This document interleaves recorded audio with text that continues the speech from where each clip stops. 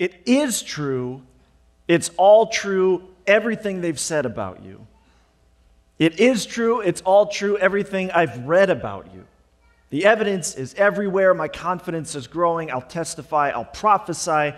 I'll start rumors of my own. Welcome to the final week 3 of this teaching series we've been in called Rumors, where we have been exploring all of the whispers and the prophecies and the rumors about God's promised coming Messiah. In the first week, we talked about how from the moment sin entered the picture, moments after that, God immediately spoke of his plan for redemption for mankind, to redeem the relationship between him and his people. From that very moment, all throughout Scripture, even right now, God proves that he is relentlessly pursuing us and will never stop. Last week, we talked about the rumors spoken about the coming Savior, something that Jesus fulfilled, that he was going to bring the kingdom of God into our daily lives, that the kingdom is not something we're waiting for, it is something right here and right now. This is something Jesus demonstrated through his everyday life, that God's kingdom is right here and right now. As we pray, God, may your will be done, may your kingdom come right here on earth as it is in heaven. And today, I'm going to offer you two things. I'm going to offer you one encouragement based on some more rumors we're going to walk through this morning, and then I want to offer one challenge based on the holistic concept of this series that we've been in about rumors itself. So first, I'd like to offer an encouragement, which, hang on, something doesn't feel right. Hang on one second, just real quick.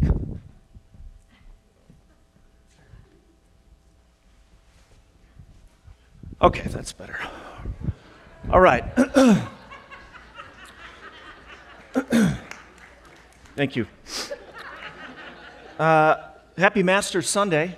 I don't know why nobody's mentioned it so far. Holy Week, whatever. There's golf, okay? So this is my green jacket. As I've said every year, Masters Sunday around here, there's 3 ways to get a green jacket. One is to win the Masters golf tournament. The other is to be a member at Augusta National, and the third is to find a green jacket at a thrift store in Rockford, Illinois. And I've accomplished over 30% of those. Also, it helps when a neighbor secretly drops off an iron-on Masters patch to put on your Masters jacket. So, I don't know, should I teach in this? I feel like, no, it's too distracting, but I had to wear it, otherwise, I'd get fired. Okay, put that there. All right. Now, on to more important things, on to an encouragement from Scripture. So, the first week, all of the rumors we looked at were in the First Testament, in the Old Testament about, God's prophecies and speaking of the coming Messiah. Last week was kind of a hodgepodge mix of both the Old Testament prophecies of the Messiah showing and bringing the kingdom, and then in the New Testament looking at Jesus fulfilling that and showing us the kingdom. Today, we are strictly going to look at rumors in the New Testament, rumors, in fact, spoken by Jesus himself. Not only did Jesus fulfill over 300 of the prophecies spoken about the coming Messiah, but he himself also spoke of what was going to happen to him, that he was going to lay down his life for the forgiveness of sins and then rise from the dead to defeat death and darkness and sin once and for all. So I'd like to share with you some of the rumors Jesus himself spoke about himself. Now, some of the things he said were very subtle. So some of the things like we understand kind of in hindsight, but they were a little bit subtle. At one point, Mary poured very expensive perfume on Jesus' feet before dinner and was washing his feet with her hair. This was like an unbelievable symbolic act of worship, of her declaration of who she believed Jesus to be, which was the promised Messiah. Judas, one of the disciples, was like, "This is dumb. We should sell that bottle of perfume and give the money to the poor." And right off the bat, you're like, good for you, Judas. Good for you, man. That's a great idea. John, in his gospel, actually points out Judas was in charge of the treasury for the disciples, and his plan was actually to steal. So, nice try, Judas. Okay, anyway. So she's doing this. Judas tells her to stop, but then Jesus says this, "Leave her alone. She did this in preparation for my burial.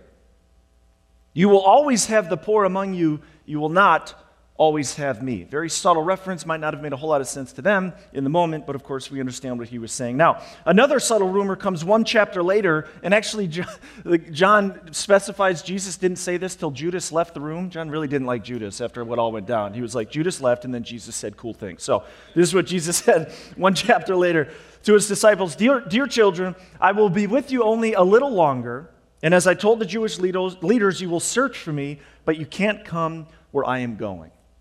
So, a couple things Jesus said about himself. Again, we understand what he was indicating in the moment. They might not have gotten it because it was a little more subtle. Other times, Jesus spoke rumors about himself. They were very, very blatant, very obvious. And yet still, ironically, the disciples didn't quite get what the heck he was talking about. Mark 9, 31 through 32, he said to them, the Son of Man is going to be betrayed into the hands of his enemies. He will be killed, but 3 days later, he will rise from the dead. It's pretty blatant, pretty direct. They didn't understand what he was saying, however, and they were afraid to ask him what he meant. Again, because he taught in parables. They're like, is this a real thing or a story, Lord? We don't really know how to. Again, in Luke, says the same thing. Luke 18, taking the 12 disciples aside, Jesus said, listen, we're going up to Jerusalem, where all the predictions of the prophecies concerning the Son of Man will come true. He will be handed over to the Romans.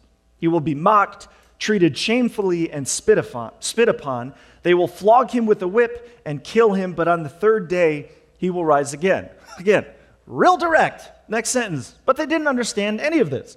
The significance of his words was hidden from them, and they failed to grasp what he was talking about. Now, it's fun. I chuckle a lot when reading this because I'm like, how did you guys miss this? Where he's like, I'm going to die and then rise again. And we're like, yes, Lord, what does that mean? And he's like, no. I will die. The Romans, I'm going to be whipped. I'm going to die, rise again on the third day. We're like, yes, Lord, but the parallels to he's like, no.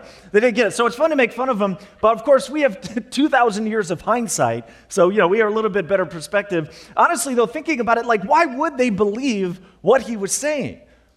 They had believed, he had declared himself the Messiah. They had professed their belief that he was the promised Messiah. They had seen Jesus' power displayed in so many ways. Like with a word, demons fled.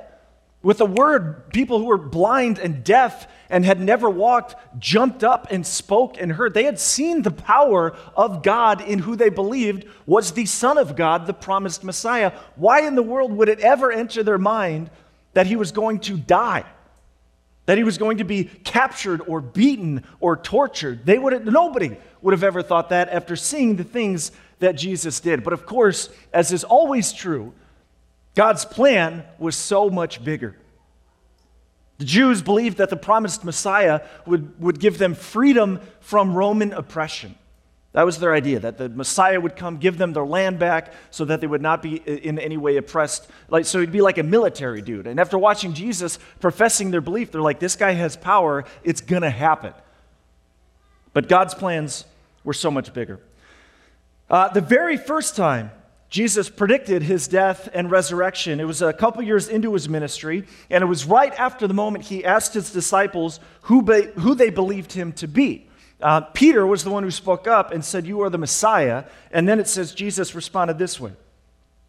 From then on, Jesus began to tell his disciples plainly that it was necessary for him to go to Jerusalem and that he would suffer many terrible things at the hands of the elders, the leading priests, and the teachers of religious law. He would be killed, but on the third day, he would be raised from the dead. But Peter, I like Peter. Peter took him aside and began reprimanding him for saying such things. Heaven forbid, Lord, he said, this will never happen to you. I love Peter. You're the Messiah. Hey, come here, man. Come here. Just hang on, guys. Come here. Lord, you shouldn't say this, okay? You're the Messiah. I know you're the Son of God and all that, but we know earth, and you shouldn't say it. It's a bummer, dude. You should not be saying this kind of stuff. Peter, I'm going to educate the Lord on how to talk. Jesus turned to Peter. He got him back. Jesus turned to Peter and said, get away from me, Satan. You are a dangerous trap to me. You are seeing, here's a key line, you are seeing things merely from a human point of view, not from God's. How many times could the Lord say that about us? You are seeing things from merely a human point of view, not from God. So just as God was not silent about the coming Messiah as he spoke throughout history over thousands and thousands of years over what was to come, also Jesus himself was not silent about why he came, about what was going to happen to him, down to minute details that we understand now had everything to do with God's redemption for mankind, paying the price and the penalty for our sin. So why did Jesus speak so directly about what was going to happen to him? I think there are two reasons that he did this that I'd like to talk about. The first one, Jesus actually says blatantly himself. In John 14, he says to his disciples, "I've told you these things before they happen, so that when they do happen, you will believe." It's brilliant. It's like he's predicting what's going to happen so that when they do happen, the belief of who Jesus was will be further enforced, because the things he was saying were just so insane, so ridiculous that he was either crazy or they had to believe everything he was. It reminded me of this brilliant C.S. Lewis quote where C.S. Lewis is saying that nobody can ever talk about Jesus as if he was a great teacher. I don't know if you ever heard that perspective. Like, I know Jesus. I think he was a good guy, great prophet. What a great teacher. We should really take a lot of what he said as wisdom for our lives. But I don't think he was the Savior. I don't think he was the Son of God. C.S. Lewis says we cannot think this way, because nobody who said the things that Jesus said about himself would be worth listening to unless they were true. A part of the longer quote of C.S. Lewis, he says this: "A man who is merely a man and said the sort of things that Jesus said would not be a great moral teacher. He would either be a lunatic on the level with the man who says he is a poached egg, or else he would be the devil of hell. Either this man was and is the Son of God, or else a madman or something worse." It's a great thing to think about. Yes, of course, Jesus taught wonderful moral ways to live, but the other stuff he said about himself would mean he was either crazy or everything he said he was. A magician who says they can make a quarter disappear but can't isn't a magician. A chef who says they can cook a gourmet meal but can't is not a chef. Anyone who says they're going to die and rise again but doesn't is probably crazy. But a man who says they're going to die and rise again and then does is the Son of God. This is why Jesus spoke about what was to come. As crazy as it sounded, once it happened, nobody could doubt that who he was who he said he was. And the second reason I believe Jesus talked about what was going to happen to him is reflected in a moment where he is dropping another rumor. He's talking about what is going to come. And true to form, in a moment, I'd like us to stand as I read this passage of Scripture. We've been practicing this for a little bit now. Normally it comes at the beginning of the service, but if you'd stand now, these words are incredibly powerful, and there are 9 specific words at the end of what Jesus says that I really want to camp out on for the few minutes we have remaining. So here, another reason why I believe Jesus spoke about what was to come. This comes to us from John 16. Jesus, speaking to his disciples, said, "In a little while, you won't see me anymore. But a little while after that, you will see me again." Some of the disciples asked each other, "What does he mean when he says, 'In a little while you won't see me, but then you will see me, and I'm going to the Father'? And what does that mean, a little while? We don't understand." Jesus realized they wanted to ask him about it. So he said, "Are you asking yourself what I meant? I said, in a little while you won't see me, but a little while after that you'll see me again. I tell you the truth, you will weep and mourn over what is going to happen to me, but the world will rejoice. You will grieve, but your grief will suddenly turn to wondrous joy. It will be like a woman suffering the pains of labor. When her child is born, her anguish gives way to joy because she has brought a new baby into the world. So you have sorrow now, but I will see you again, and then you will rejoice, and no one can rob you of that joy. I have told you all this so that you may have peace in me. Here on earth you will have many trials and sorrows, but take heart, because I have overcome the world." You can have a seat. This last sentence is one of the most profound things ever spoken, and a major reason why I believe Jesus spoke of what was going to happen to him. But take heart, because I have overcome the world. Jesus talked about what was going to happen because he knew it didn't make sense. He predicted that his followers, including disciples, that they would scatter, that they would abandon him, that they wouldn't believe, that Peter specifically would deny even knowing him. Because what was about to happen would make no sense at all. From an earthly, human perspective, what Jesus was about to go through is not the way to save people. It would not be to be beaten and tortured and crucified. It would not be to die. From a human perspective, the way to rescue, the way to redeem, to be a Messiah, you don't die. But just like Jesus said to Peter, they can only see through their human perspective, not through heavenly perspective. The kingdom of heaven is quite the opposite of our kingdom. Quite the opposite of the kingdom of earth, making it very difficult at times for us, even today, to see what God is doing. In the kingdom of God, the last will be first. The humble will be exalted. We receive by giving. We truly live by dying to ourselves. That's opposite logic, not the way the rest of the world says is the best way to live. And so it would make sense that many of us, including the disciples in that moment, would have a lot of trouble seeing a heavenly perspective because we live every single day of our lives surrounded by an earthly perspective. And yet the heavenly perspective is what life in the kingdom is like. Jesus says specifically, we will experience pain and trouble on earth.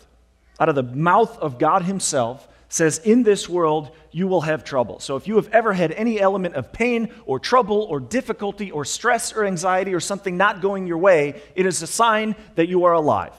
So that's good. Take that for what it's worth. If you have a difficulty, you're like, okay, I'm alive. Not a cyborg, not a robot. I am a child of God. Because he himself said, in this world you will have trouble. But Jesus says, that very world that you're going to have trouble in, I've overcome it. The Greek word used for both earth and world, when he says, in this earth you will have trouble, but I've overcome the world, exact same word, which can also be translated as universe, because Jesus wanted us to know that the very cause of our pain oftentimes is the exact thing that he himself has overcome. And while our pain at times can seem unbearable, the power it has over us pales in comparison to the power of the one who has overcome it. The Greek word, when Jesus says take heart, comes from the root word for confidence and courage. The Greek word for overcome comes from the root word for victory. Jesus tells us that we can live a life of confidence because of his victory over the entire universe, including your biggest worry, your biggest fear, your biggest doubt, your deepest pain, your darkest sin, and anything and everything in between. Jesus was saying very simply, very profoundly, you can trust me. It is not going to look like it should. In fact, many times it's going to look like the total opposite. This is why the disciples had such a hard time understanding, even when Jesus was direct and blatant, because the kingdom of God is upside down from our world. And oftentimes what we see happening is the exact opposite of how we would do it, and yet the exact way that God would do it. We live in a world that strives with everything possible to avoid pain and discomfort, and yet God speaks time and time throughout Scripture that it is precisely through pain and discomfort that he creates us to be the people that he wanted us to be. So God says, if you avoid pain, discomfort your entire life, guess what? You're not going to grow. You're not going to mature. That's why Paul says, rejoice in times of difficulty, because it shows God is active and moving in our lives. Jesus spoke about the things that were coming so that we could know we can always trust him, that he is in control, that he is sovereign, that he knows all. He has proven his love beyond a shadow of a doubt, and therefore he is the one worthy of surrendering our lives to. And so we need to ask ourselves, what are the things that we aren't fully trusting God for?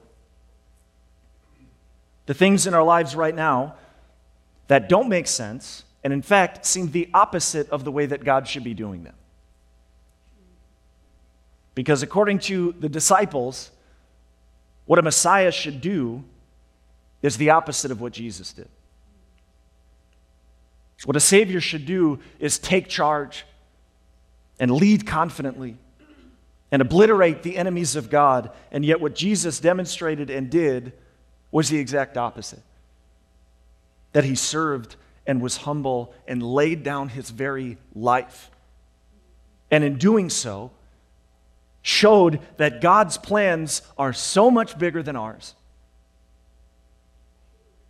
See, the thing about rumors is that a rumor is essentially something that someone believes may or may not be true, but they don't know, right? That's the definition of a rumor. But once it's proved either true or false, it's no longer a rumor. Anything that we hear is one of two things. It's either true or false. But if we don't know, if we're somewhere in the middle of that, we might say, hey, this is a rumor because I don't know the answer to it. Nowadays, we have Google and cell phones, so rumors don't exist because we can immediately pull it out and disprove. But a rumor, right, even in just that few moments before we pull it out and Google it, a rumor is something we're not sure if it's true or false.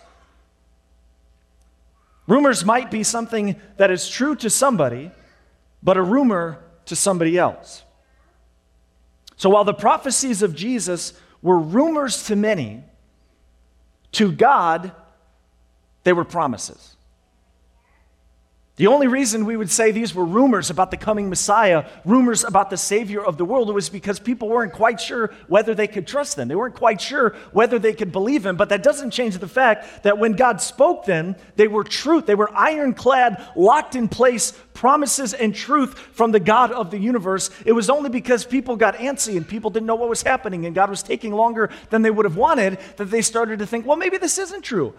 We heard this rumor, we think this thing is coming, but we're not quite sure if it's going to be true or not. That was from their perspective, but from the heavenly perspective, everything spoken about the coming Messiah was a truth, a promise from God. But because we are finite, imperfect, sinful human beings, it can be so easy for us to see the promises of God as rumors and walk through our lives not being sure whether we can trust them or not. Because when we look at God's plans, when we look at God is doing in our lives compared to what the rest of the world says and should be, it doesn't make sense. And so all of a sudden, the things that God is speaking to us, the things that God is promising to us, the things we read about in Scripture, we start to question. We're like, I think God's present. I don't feel him. I don't see him. He hasn't done X, Y, and Z like I've asked him, so I'm not sure. So here's my challenge. What is a promise of God that you've been living your life as if it's a rumor? What is a truth from the mouth of your heavenly Father that he has spoken with no hesitation, with no doubt, and yet we walk through our everyday lives subconsciously or maybe very blatantly saying, well, that's a rumor. I think it's true. Might not be. I'm not sure. And yet God has proved himself faithful and sovereign and trustworthy since the dawn of time. And his word is filled with promises, not rumors. It's only a rumor if we decide to doubt it. His word is filled with promises from cover to cover. You would be hard-pressed to find a stretch of Scripture that doesn't contain at least one promise from your heavenly Father to you. I'd like to read just a few of the promises of God. A promise of God that he hears you when you speak. 1 John 5. We are confident that he hears us whenever we ask for anything that pleases him. And since we know he hears us when we make our requests, we also know that he will give us what we ask for. That's a promise. And so the next time you pray, whether it's in a moment of intense stress as you're walking from meeting to meeting or in the car, or whether you're in, like your prayer shawl closet or whatever, like whatever moment you are praying and you have this flicker of doubt that does God hear me, I need you to make the decision to say, it's not a rumor, God promised it, he hears me. Even when it doesn't look like it. Even when what it looks like is the opposite of how you think it should look. Because maybe our perspective isn't God's perspective. Maybe his sovereignty is something we can't quite grasp in that moment. And instead of doubting and questioning in that single moment, we can say, Lord, it feels like a rumor, but I'm going to believe it's a promise. Another promise of God that we are never, ever alone. In James, he writes that when we come close to God, God will come close to you. In Psalm 139, David, who wrote this poem, says, I can never escape your spirit. Never get away from your presence. If I go up to heaven, you are there. If I go down to the grave, you are there. If I ride on the wings of the morning, if I dwell by the furthest oceans, even there your hand will guide me, and your strength will support me. I could ask the darkness to hide me and the light around me to become night, but even in darkness, I cannot hide from you. I chuckled the first time I read this part because I thought there's kind of two different inflections you could read it with. The first one would be somebody who's happy that God's presence is always with them, like how I just read it now, which is like, and there, you're always with me, your presence, wherever I go. The other one would be, I can never escape your spirit. You never get away from your presence. And I'm like, that is about right. Like, whether you want God there or not, you can't escape his spirit because he's present and he's with you no matter what. And again, even when it looks the opposite. Another promise of God, he can bring good from pain. John 1, dear brothers and sisters, when troubles of any kind come your way, consider it an opportunity for great joy. For you know that when your faith is tested, your endurance has a chance to grow. A promise of God that he will guide us. Proverbs 3, trust in the Lord with all your heart. Do not depend on your own understanding. Why? Because it's human. Because it's finite. Because it's small. Because it's sometimes the opposite of God's perspective, which is so much bigger than ours. Do not depend on your own understanding. Seek his will in all you do, and he will show you which path to take. Another promise of God that we can live in peace regardless of our circumstances. Philippians 4, don't worry about anything. Instead, pray about everything. Tell God what you need and thank him for all he has done. Then you will experience God's peace, which exceeds anything you can understand. His peace will guard your hearts and minds as you live in Christ Jesus. And there are so many more promises of God that we don't have time to read. It is estimated there are over 7,000 promises of God in Scripture. So if I didn't read one that specifically spoke to you, I guarantee there's one out there. And there's this brand new theological tool that is sweeping the nation called Google, that if you just plug in promises of God dash whatever you're going through, I promise you, you will get a result, because God did not stop promising us about who he was. And the only reason we get in trouble is when we treat it as a rumor, not as truth. Because as we've explored throughout this entire series, everything that God said about the coming Messiah was true. Everything he said about redemption for mankind was true. It was a promise. It was ironclad. And the only reason we've ever treated it as a rumor is because we doubt it. And I got to say, if I'm going to doubt my perspective or God's perspective, I tell you the track record of who got it right more often, and it's assuredly God. It's like 1,000,000-0. So here's what I want to do. Before we close in a few minutes, I want to give us an opportunity to make the choice to take something that maybe has been a rumor in your life and make it truth. In a moment, I'd like us to bow our heads, and this is a moment just between you and the Lord, and ask the Spirit, ask God's Holy Spirit to maybe bring to mind a promise of his that you've been living as if it's a rumor. And after that, I'll close us in prayer. So if you bow your heads and take a moment and let God's Spirit speak and move this morning.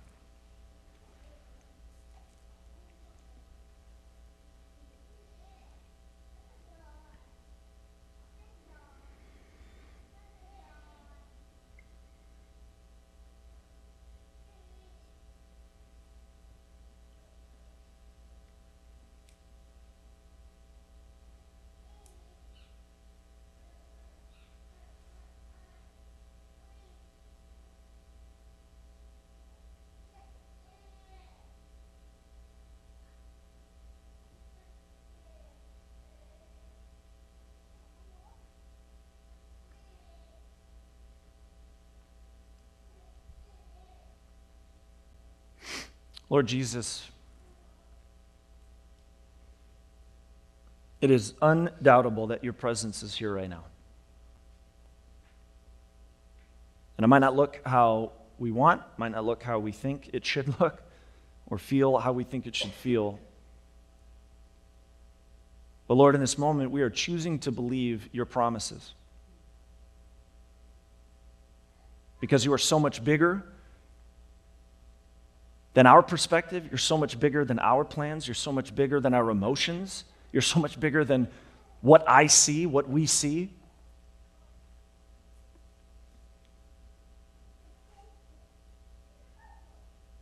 God, thank you for your promises.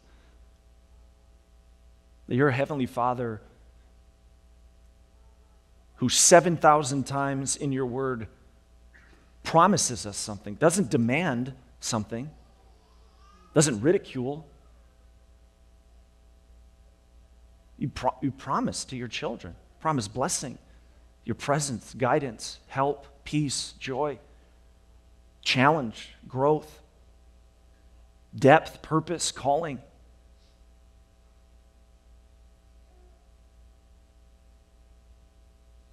God, we're so grateful.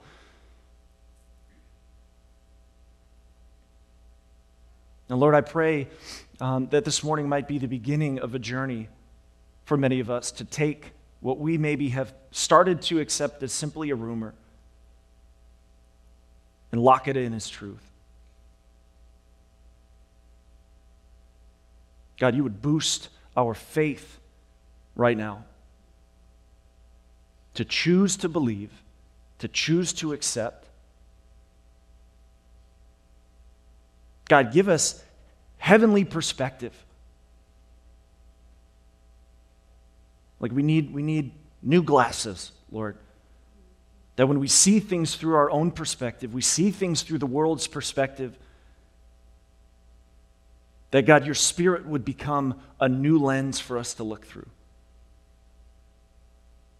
And even when it seems opposite, maybe that in and of itself is an indication it's you. Because your kingdom is not of this world, but Lord, we need so much more of it. And so I pray, as you taught us to pray, Jesus, may your kingdom come, may your will be done on earth, in our work, in our schools, in our marriages, in our families, in our dating relationships, in our neighborhoods, in our cars, in our staff meetings, in our play dates. May your kingdom come there as it is in heaven. Lord, I pray this in your powerful, risen name. Amen. Let me remind you of the song Rumors that we started this series with. As we just heard a few moments ago, the song ends by saying, "It is true." It is true. Song started by saying, "Is it true?" Switch two words, it is true. Everything they've said about you, everything I've read about you. The evidence is everywhere. My confidence is growing. I pray now that you will testify, that you will prophesy, and that you will start rumors that are actually promises and truth of your own. Thank you all for being here this morning. We will see you tomorrow at 5:30 for our first chapel together as a Heartland family, and then all week. Have a wonderful week, and we'll see you hopefully Monday through Thursday or Friday or Saturday or Sunday.